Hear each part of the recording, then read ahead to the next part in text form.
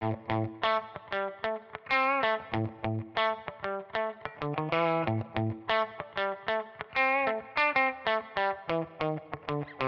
back to Behind the Screens. I'm Ryan Preventure from Movio. I'm Matthew Liebman from Vista Group. Ryan, we got rid of one Simon. We didn't have a second Simon waiting in the wings the way that Disney have with their Bobs. So we might have to try and get our Simon back.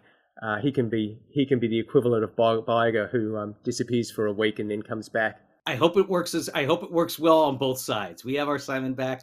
They've got their Bob back. Yeah, well, fingers crossed. At least we've got somebody who hasn't been on the record as saying animated movies are only for kids, and who was genuinely passionate about the creative process.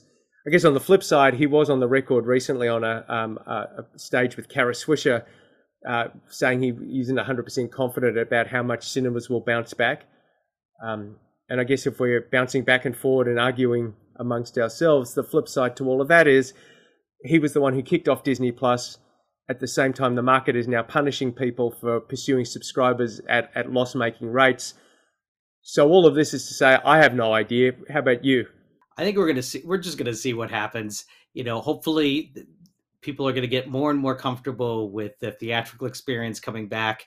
And 2023 really looks like it. And hopefully Disney will probably be on the forefront of that. So let's cross our fingers that they're going to want to keep those going and getting the butts in the seats for hopefully a really big year next year. Yeah, well, why don't we segue from Disney and its executives into Disney's international release at the moment, Black Panther: Wakanda Forever.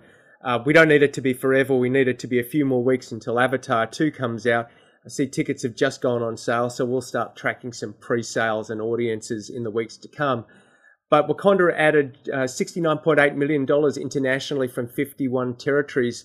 That brings its international cum to $258 million. It's crossed the $500 million mark worldwide. It's $546 million. That makes it the 8th highest Hollywood release of this year overseas. And then globally, adding the domestic market to it, it sits at number 7. And it's helped Disney cross the $3 billion mark in global box office receipts, with Avatar and Strange World to come, amongst others. If we look a little more deeply into Black Panther, in weekend 2, the international market achieved a 49% drop, which is incredibly strong. We'll look at that in a second compared to the domestic market. It bested Thor: Love and Thunder, Doctor Strange and the Multiverse of Madness, both which were 56% drop-offs internationally in their second weekend, and Spider-Man, which of course had a much bigger gross, but still dropped by 60%. We're seeing that there are strongholds in Germany, the Netherlands. They were only down by 31%. The UK was 48%. Australia was up there in terms of best holds. It dropped only 39%. And we're seeing that IMAX is continuing to be a powerhouse. It's generated $34.9 million in global box office contribution to Black Panther. So that's our top title. There are a couple of other releases. The Menu, which we'll talk about in the domestic market, another Disney film through its Fox category, generated $15.2 million. 6.2 million of those came internationally from 37 territories. And then Black Adam is holding solidly. It's generated another $5.1 million 3 days internationally, 9.6 million globally. Look, I think that's really all we want to jump into on the international side. Let me pivot from our Black Panther Wakanda Forever internationals to the domestic market. It added another $67.3 million. It's now at a cum of $288 million. The drop in the domestic market was significantly higher than what it was globally. It was 62.9% off from 1 week to the next, but still compared favorably to Thor: Love and Thunder and Doctor Strange, which were both at the 67% mark. It's a long way behind what the hold was for the original Black Panther. That one only dropped 44%, but that was anomalous. That was a remarkable result. Right, I know we were talking about the audience for Black Panther. Why don't you talk about what variants or variants you didn't see from weekend 1 to 2? There really wasn't much of a variance. The audience stayed pretty much the same as you would expect for a second weekend. But the fact is, a 67% drop is quite good when you have openings large. You sometimes are going to expect even in the 70%. So the audience remained virtually the same, and I think it's going to carry in really well into Thanksgiving. I think you'll see. I'd like to think that you're going to see quite a bit of a smaller drop, even though there's a lot of competition out there. Yeah, maybe reinforcing the fact that that audience didn't evolve that much, or certainly you could look at the drop off from the first film to the second film. I think the first film, rightly or wrongly, had to prove itself. It was again an instance of Marvel pushing the boundaries in its storytelling and its diversity, in a good way, I should add, but still pushing the boundaries. And so it needed that word of mouth, and thus the hold was so amazing. This one, everyone knew what it was. Everyone was looking forward to it. And it's more of a traditional drop-off because it didn't get that morphing audience from week one to week two. Exactly. So the number two title was The Menu. It's a Disney title, but via Searchlight. It grossed $9 million from 3,211 screens. That was a per screen of $2,802. Not a bad result when you consider its estimated budget was somewhere in that $30 to $35 million mark. Apparently, it was the widest release in the history of Searchlight. It got a solid B cinema score. It's a bit disproportionate in the reviewers to the audience on Rotten Tomatoes, but not the worst we've seen by a long way. The reviewers scored it at 90%. The audience had it sitting at 79%, so a little disparity, but not terrible. Let's pivot from reviewers to those who really count, though. Ryan, what does the audience look like? Well, the audience was sort of interesting when we created our comps here. I think Don't Worry Darlings does make some sense there, but there were some horror films here with Pray for the Devil, Barbarian, Pearl. Then you had Amsterdam in there with the older audience, Bodies, Bodies, Bodies, Smile, and The Invitation. How I looked at it was really looking at Don't Worry Darlings, which I think is probably the best comparison of these comps. And when you look at the audience that went out, the infrequence was 16% for The Menu and 25% for Don't Worry Darlings. So it was the occasional infrequence that changed it a little bit. Occasional was 25% to 33% for Don't Worry Darlings, but the frequents were 47% to 37%. So what are we saying? What all of those numbers kind of saying, right? That's what we need to figure out here, is that people who have been going to the cinema quite often wanted to see The Menu. And this is kind of one of those movies that went wide, but is sort of an art house film. So it's playing all these different roles all at once, and it shows that these people were coming out. But the number that really shows is the very frequents were 12% to 5%. So people are really going to the cinema very, very often. They're going, virtually every week. We're going to see this film much more than the ones that went to see Don't Worry Darlings. The age range was actually pretty close to the same, which is interesting. I would have thought this would have been a little bit of an older audience, but it's sticking with some of the same range as Don't Worry Darlings, and but it had a less of a female audience, as you might expect with the Harry Styles audience for Don't Worry Darlings. It was 40 to 58%. But you know what? A movie that's kind of odd like this, that mixes a lot of genres around. It's funny, it's scary, it's a thriller, it's a drama. The fact that it could generate $9 million at the box office is a good showing. Yeah, and it's got a cast that in some ways lends it more the prestige side, with Anya Taylor-Joy, Ralph Fiennes, and Nicholas Hoult, and yet it's pulling in some instances a traditional horror crowd. It's interesting. There's something for everyone on The Menu. There is. Okay, now I'm going to get angry because she said grossed just $2.2 million from 2,022 screens in the US. It's dead on arrival. I saw it, and the fact that the public is not supporting this film is the reason we can't have nice things. I went to what was fortunately a 2/3 full auditorium in Auckland at the equivalent of a landmark theatre. I took my 17-year-old son, who I knew would like it, but my 14-year-old daughter, who, up until now has been at Marvel films and more mainstream style Hollywood films, I brought her along because I thought it was an important story for her to see. And the acting was terrific. All three of us thoroughly enjoyed it, especially my 14-year-old daughter. And this whole talk of, is it too bleak? Is it too serious? Is it too in the weeds for Hollywood? Is completely wrong. Now, maybe that's the perception, and perception is reality, but for me, this was a great investigative journalist story. It was a great ride, really well acted. And for the love of God, public, you need to support movies like this. They do. And I think the only hope that we can kind of gather from this is if the food if the film gets a little bit of traction with some nominations, it might see a little bit of a comeback in the weeks to come. If it had opened at 6 million, you'd kind of hope for more of a chance, which was the higher end of the estimates. This is honestly half of what the lowest estimate was. That's not a great sign, but sometimes these movies can leg out pretty well, and the hope is that maybe between now and when Avatar comes out, they'll be able to find a somewhat of an audience. It would be just nice if people go out and support this film. But if let's look at some of the comps here. We have Armageddon Time, which you can imagine makes sense. The Menu, Amsterdam, Don't Worry Darlings, See How They Run, Tar, and Where the Crawdads Sing. We actually looked at Where the Crawdads Sing for this one, and looking at the comparisons, the infrequents were quite a bit less in this one. It was 17% to 42% for Where the Crawdads Sing. That might have been because that was based on a book as opposed to this being based on an investigative report.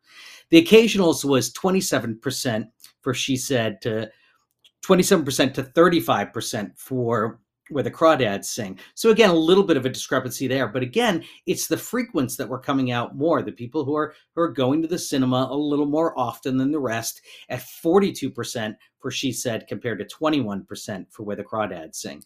So hopefully it's seeing, even in the movies that aren't doing a ton of business, you're still seeing people who are going to the movies a lot seeing these films. What was interesting is a number of people went to this by themselves. This wasn't necessarily a couple film, which was 50% for She Said compared to 27% for Where the Crawdads Sing. So there might have been just some people that said, this is important, I'm gonna go see it by myself. The age range was about the same, and gender, I was a little surprised. I thought the gender was going to be a little bit higher on females. It was 52% compared to 64%. I thought they'd be kind of closer to the same because these are both female. A lot of it is female driven in She Said, and certainly is Where the Crawdads Sing.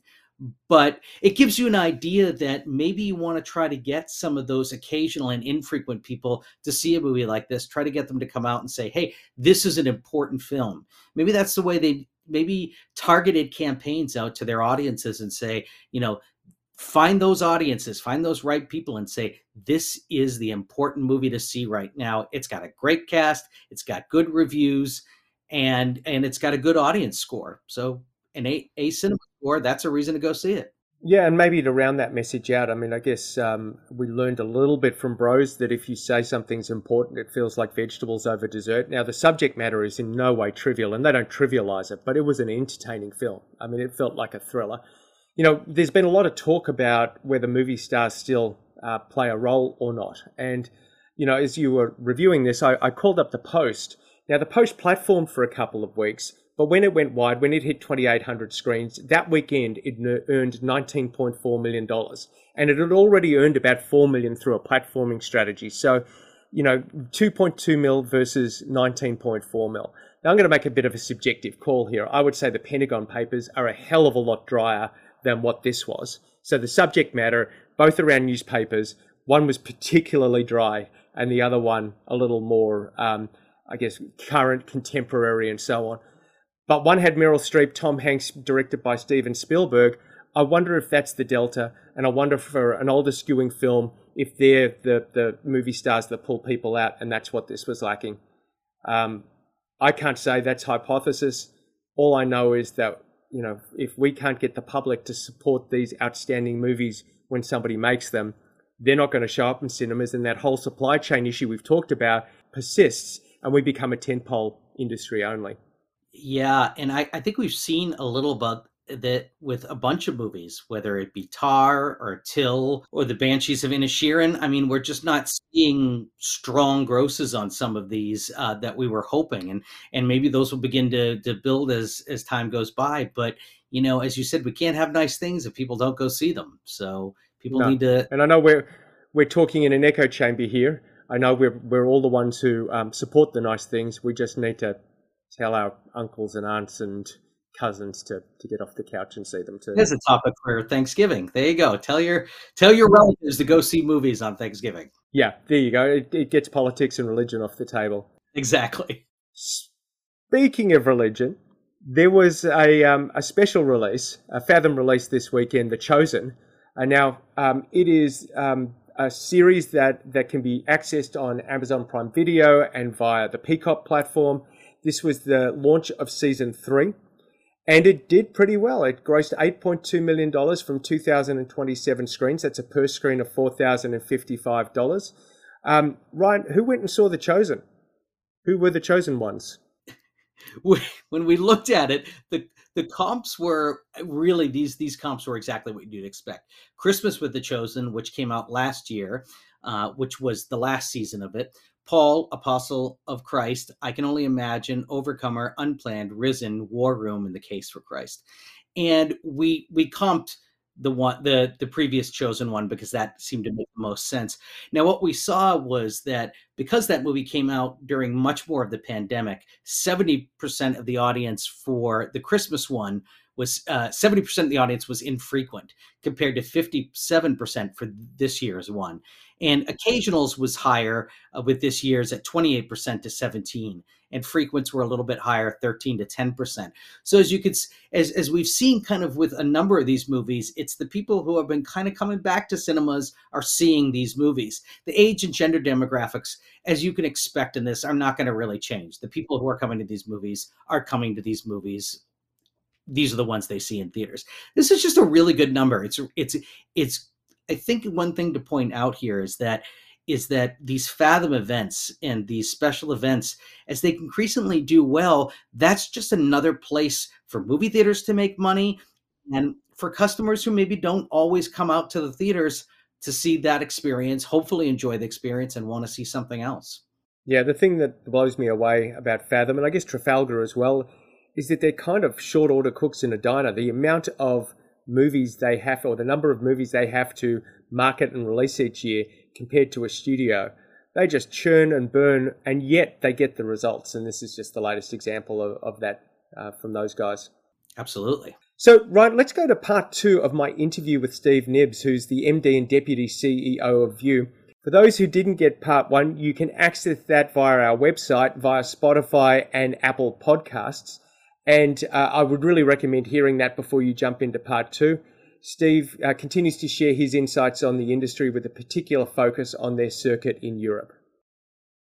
You were mentioning earlier on that one of the advantages of digital is you have a huge library of films on tap that you can really tailor the programming.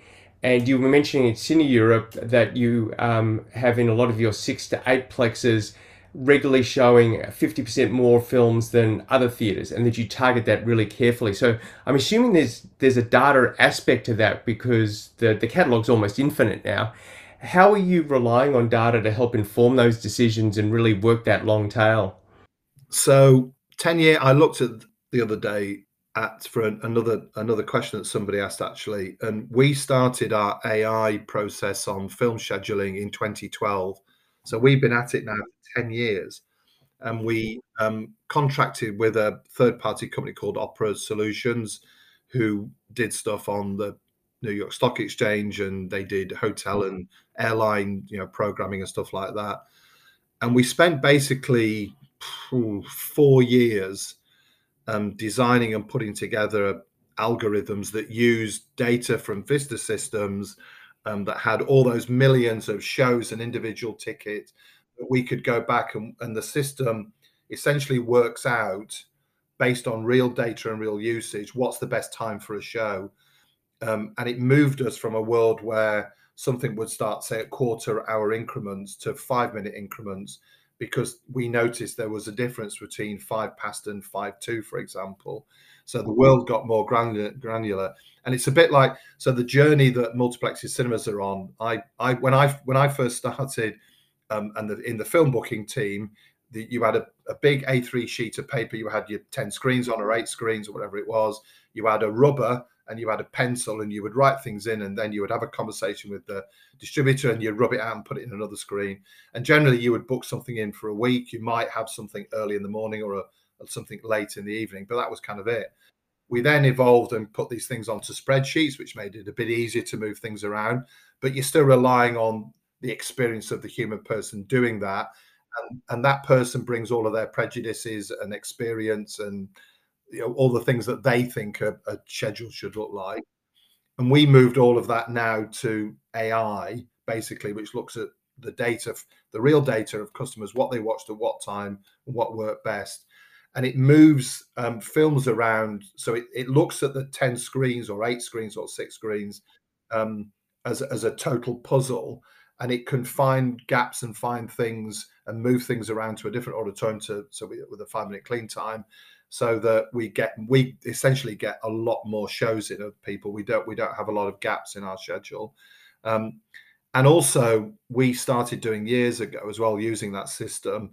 Not everything has to play for a full week. You could play something on let's say a drama, and it doesn't need to play at peak time at 8 o'clock all through the weekend. It will do well at 7:30 on a Wednesday night, and then it's on a Friday afternoon and maybe a Sunday afternoon or something.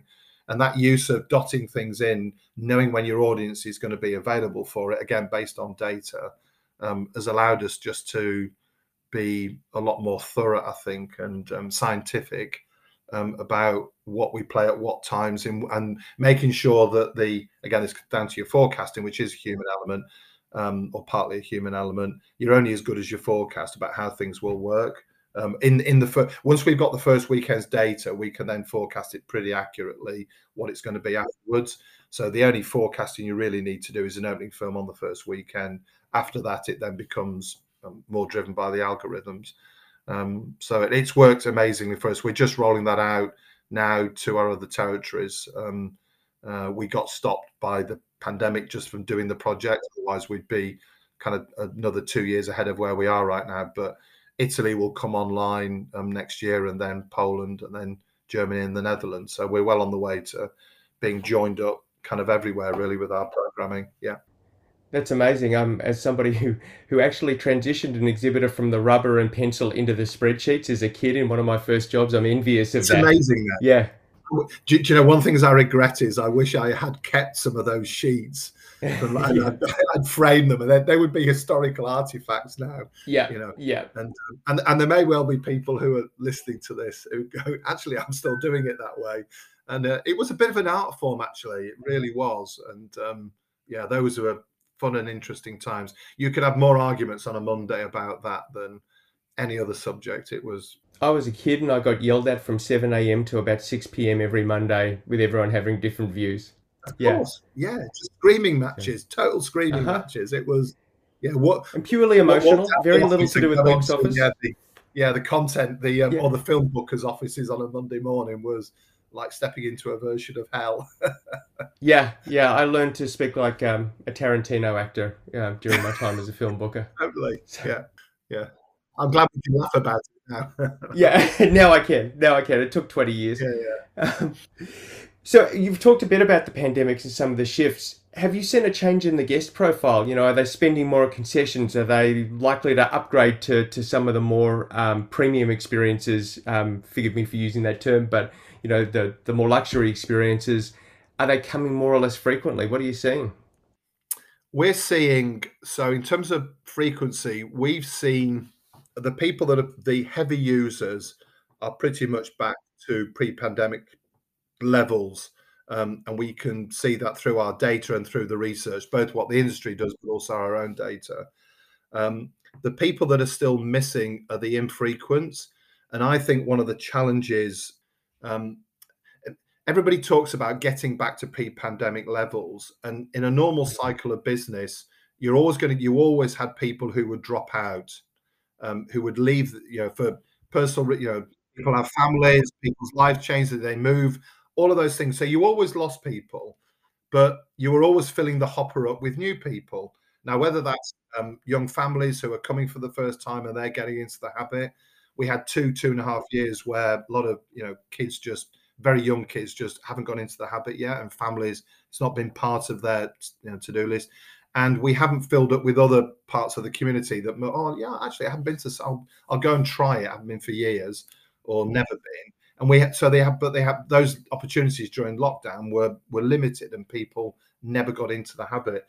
And I think we underestimate habit, actually, which is why this period we're in right now, where there hasn't really been any products since the middle of the summer up until the opening of Wakanda Forever this week, that's damaging, because people get all excited, they start going back and they see a lot of stuff in the early summer, and then there's not enough.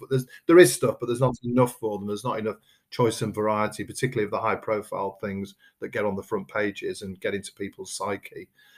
So you interrupt that, and you've got to start again. So I think we need to, as an industry, think about filling up the hopper. I think actually, and get people back into the habit. That's where I think actually cinema days can be a good thing. I'm not generally a fan of them. I think they're a pretty crude kind of marketing tool, but they do have their place, actually. We've seen them work and get stimulus. It gets it onto people's news feeds in local markets. You see it on the newspaper, on people's local news. Start talking about cinema, so it ticks that box and is good. I think can help stimulate, but again, it's only as good as then what then follows, and how good a job do you do with your trailering and contacting people once they've been for the cinema day. So I think there needs to be follow up to it. I'm more of a fan actually of doing like a theme. I would have, for this cinema going we've got, because we're trying to get 3D going again, and that's why I think Avatar was a good idea, to get that in and people come and see it in 3D. And even in places where 3D's been low, such as Poland and Italy historically, it did really well there as well. So we're very upbeat about Avatar 2. But so I think we've seen the major audiences have come. I think those are probably all back now, and it's the people who are the less frequent cinema goers. That's where the toughest challenge. And I think having this regular supply of content is absolutely critical to achieving that. And tied in with that as well is pricing as well, which is, we do see people choosing. We're living through a cost of living period at the moment of extreme challenge for people. I think it's going to get worse over this winter as people energy bills really start to impact, and interest rates are driving up people's property costs as well. So we've got to take all of that into account. We can't, as an industry, take all of the inflationary costs. We are going to have to pass some of it on to consumers. One of the things that we learned over many years of years and years of increasing prices above inflation year after year after year, there's a drip effect, and eventually that frog in the water has been boiled, and you get to that point where people just go, hang on a minute, that's really expensive. So we reset our prices, we cut our prices, we grew admissions levels and got cinema going back again across most of our estate. And our lesson was, you need to be able to cater to people's pockets and different places on the value chain. There are definitely audiences and people who will pay a premium, will pay more for a different experience, whether that's a large format, whether it's a moving seat, a 4DX type thing, or whether that is a VIP or a recliner. There are definitely audiences for that, but there are also audiences as well who don't want to and can't afford to pay those kind of levels, and we shouldn't be switching those people off. And we need to have creative pricing that allows for all of that to happen, I think. Yeah, I couldn't agree with you more on that. Yeah. So up until recently, I guess there's been almost a one-way flow of movies going from theatrical to streaming. And part of that was understandable with COVID. Some of it was a little bit extreme, you might say. And Steven Spielberg was talking just this week about some of his filmmaker friends having their films thrown under a bus and going onto streaming platforms. But just recently we've seen, Magic Mike has gone the other way. It was going to be made for HBO Max. It's going theatrical. Armor Wars was going to be an 8 or 10 part Disney series. It's going to be theatrical. And now you, along with some other exhibitors, will be playing Netflix's sequel to Knives Out in cinema for 1 week at the end of this month, before a 30-day window or so before it hits Netflix. Thinking Netflix specifically, how significant is this? Should we read more into it than just a one-off, or is there something bigger at play? I think I'll answer the first bit first, and then to that, which is, I think there's a journey that everybody's been on, And because I'm a cinema exhibitor, I have always said, and we, the community of cinema exhibitors, would say exactly this, which is, it goes back to the very first thing we were talking about.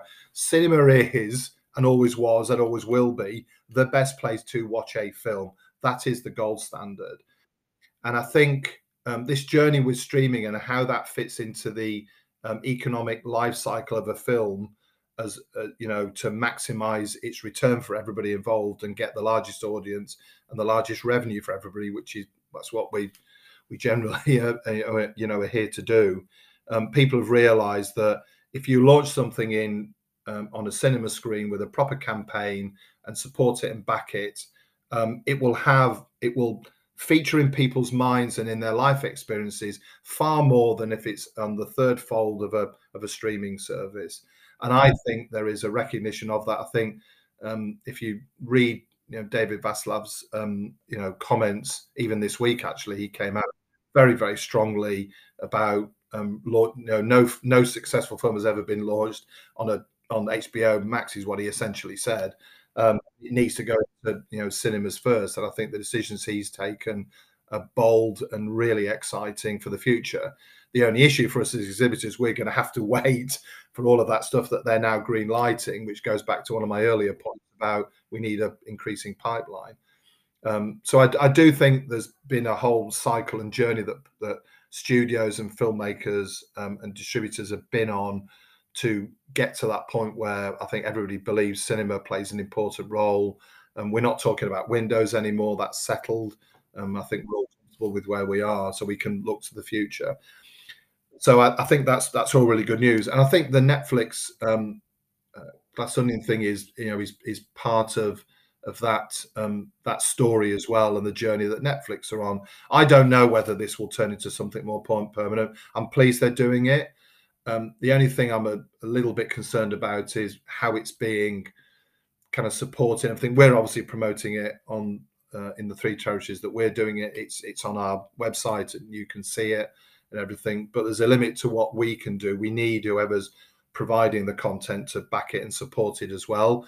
And I do think Netflix are they're not sure whether to stick or twist at the moment. I think this will do okay. It's on for a week.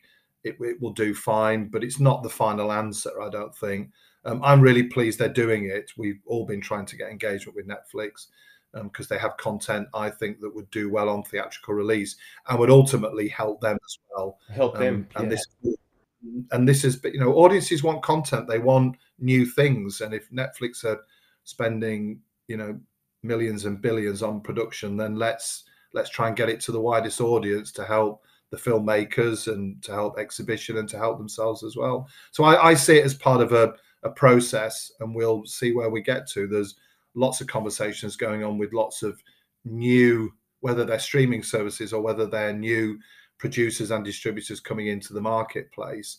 You're getting that churn and that the forest has been burnt, and you can start to see the news coming through from new places, and I think that's really exciting because, and at its essence, cinema, you can't repeat this enough. Cinema's the best place to show a film, both from an audience point of view, but also from an economic point of view as well.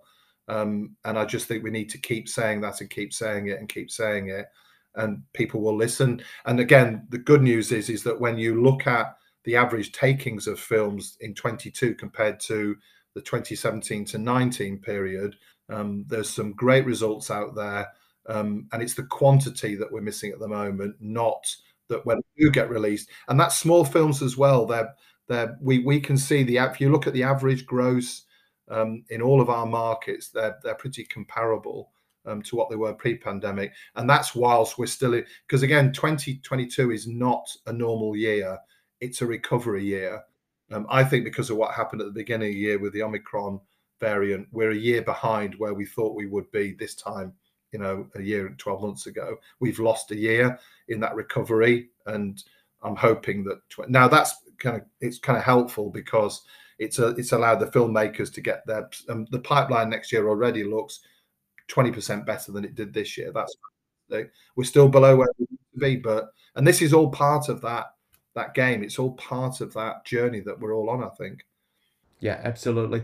Hey, Steve, I know I've taken a lot of your time up, but I'm going to end with one question. We've talked a lot about the industry and the challenges that it's facing, and then some of the ways that Vue is responding and overcoming those challenges. But bigger picture, what is it that gets you out of bed each morning and bouncing back to the cinema industry? What are the bigger picture positive elements that drive you? I've always felt really lucky to do what I do. If I'm honest, when I came into the business 35 years ago, I never thought I would stay this long, but it gets in your blood. And I think one of the great things about our business, I've always loved the fact it changes every week. You know, it goes from being led by a horror film to then being led by a Marvel blockbuster. Then it's an animated thing. You've got school holidays. It's a business that's in constant change all of the time, and I love that about it. I love seeing a full cinema and a full audience. And I know it's a corny thing to say, but there is nothing better when you're just walking around with the manager and looking at what's going on a Friday night or a Saturday afternoon, and people enjoying themselves. It's just absolutely wonderful. It really is. And the great thing about cinema is it's fantastically democratic as well, which I love about it. And by that I mean it appeals to every age group and every demographic, and sharing that experience with everybody who's behaving themselves and enjoying the occasion that they're in the screen is wonderful. So I still love that about it. It still gives me a buzz. I still like the fact that our managers get excited, and when when you have a great weekend that you weren't expecting. That's why Smile recently was so important, because I can't remember the last time that a film went up on its second weekend, and all credit to the marketing teams, the distributor, for doing the baseball. I thought that was genius, and it's great when you see that engagement, because it becomes part of the conversation that you hear in the office and you hear on the bus and the train, sort of thing. It becomes part of people's kind of life and everything. And I love that about the industry, the impact it has on people's lives, I think. And we can all tell a story about the first film we saw, and that film will be memorable because you saw it in a cinema. And there's not many industries that can say that they have that impact on people's lives, I think. So I feel really lucky to have been part of that. I think it's been absolutely brilliant. Well, Steve, thank you for your time today. I've really appreciated talking to you. We could go for another hour, or I could at least, trading stories. So I'm really grateful for your time. Thank you again, and best of luck as you roll into the next financial year and look after the audiences coming back through the doors. Yeah, fingers crossed. Nice to talk to you, Matt.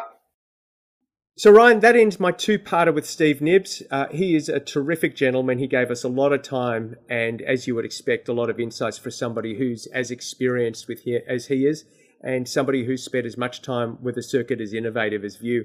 Why don't you tell us what's coming up this current weekend? It's a busy one. It is a busy one. We've got something for everyone. We've got The Fabelmans, directed by Steven Spielberg, about his early life that is getting some Oscar buzz. Then we have Strange World from Disney. These are for kids. It's actually the first kids movie that we've had in 7 weeks. So this might really bring out the crowds. That would be great. And then we have Devotion, which is really a Korean War action film coming from Colombia. Bones and All, United Artists is bringing it out. This was a platform release for a few weeks. It sneaked on 54 screens for 120,000 and 24,000 per screen average, which is great. We'll see how that expands and does with audiences. And then the movie I think we're all going to be talking about in the weeks to come is how Netflix chose to release Glass Onion, a Knives Out mystery, on screens. And there's quite a few comparisons there compared to the original one. Yeah, absolutely. And it's going to be on 600 screens versus 3,400 screens for the first one. Now, again, Netflix doesn't do this. This is really one of the first times they've gone pretty wide with a release like this. In over 5 days, the first one grossed 41.4 million. That is not going to happen on 600 screens. But Regal has a midnight screening on November 22nd. And so we'll kind of see how this goes. It's going to be a month until people can get it on Netflix. So hopefully people are going to want to come out and see it that saw it the first time. Yeah, and look, this will be interesting. You know, there was the initial trial, which we're all going to go through. After that, there was the investor relations presentations where Ted Sarandos said this is a one-off. There's not going to be any more. But the world's changed. The whole focus on subscriptions at any cost has shifted to coming up with a sustainable streaming business. And of course, Netflix is in the black. They are the most successful, but you know, we're seeing, as we said at the top of the show, Bob Iger coming in, trying to right the ship a little bit as well. So if there is more of a focus on profit, I think we've seen enough examples, and David Zaslav has sung from the rooftops that a movie that starts in cinema generates greater profits. So it'll be interesting to see if this happens more often. I guess one of the things to call out, though, is that Knives Out was a successful theatrical bit of IP, and this is following it through. You know, we've talked about some of the Netflix movies and some of the other direct-to-stream movies, things like Red Notice and The Grey Man, which, you know, seem disposable. The fact that The Grey Man was knocked off the #1 spot by a romantic comedy, a low-budget one at that, 8 days later, suggests how disposable they are. So I kind of wonder, is Glass Onion able to go back to the movies because it was established in the theatres? And will the others be able to make that shift in to establish themselves? What are your thoughts? Well, I don't know why any head of a corporation says we're never doing this again. Say, hey, this is a test. We're going to see how it goes. Who knows? We might try this again. We just want to see how this works out. So I think this could be a real success, and they could have a really great per theater average. I would hope they do. The movie got great reviews, and it feels like a film that needs to be seen in theaters. And, you know, I think movies like this belong on the big screen, and they need to be given that chance, even if it is Netflix. Yeah, it'll be interesting to see just what information they make public. You know, Netflix isn't known for releasing a lot of data. And in some ways, to me, box office is secondary to occupancy, because if you're throttling this back to, 600 screens, maximum of 5 showtimes per screen, it's got a natural ceiling on how much it can earn, as you were mentioning, compared to the first one. But if it's sitting at a multiple of, 2 or something times average occupancy, or out occupying Black Panther in its third weekend, that to me is more telling about what the upside potential is here. But who knows what we're going to see? We don't know what story we're going to see, right? If they have a good story, hopefully they'll release everything. If it's a not so great story, we might not hear much. So it'll be certainly the talk of the town on next Monday. Well, I think one thing we can say for sure is regardless of what it grosses, we'll be able to talk about who actually showed up and saw it. We can do the audience breakdown next week. We can do that, yes. So we'll take a look at that next week behind the screens. Hopefully Simon will be back from leave as well. And we might be able to take a look at some of the early numbers that are coming through from the Avatar pre-sales. And hopefully they're as big as James Cameron has been apparently swearing at executives about. Don't talk to me about the runtime. I'm going to bring you all the effing money, was the quote that he has admitted to today. And if he lives up to that, I think we'll all be effing happy. Movio and Numero are two of the businesses within the Vista Group, the world-leading provider of technology solutions to the global film industry. For more moviegoer insights, be sure to visit movio.co and follow Movio, Numero, and Vista Group on Twitter and LinkedIn. The Behind the Screens podcast is produced by Grace Furness and edited by Patrick Hanna.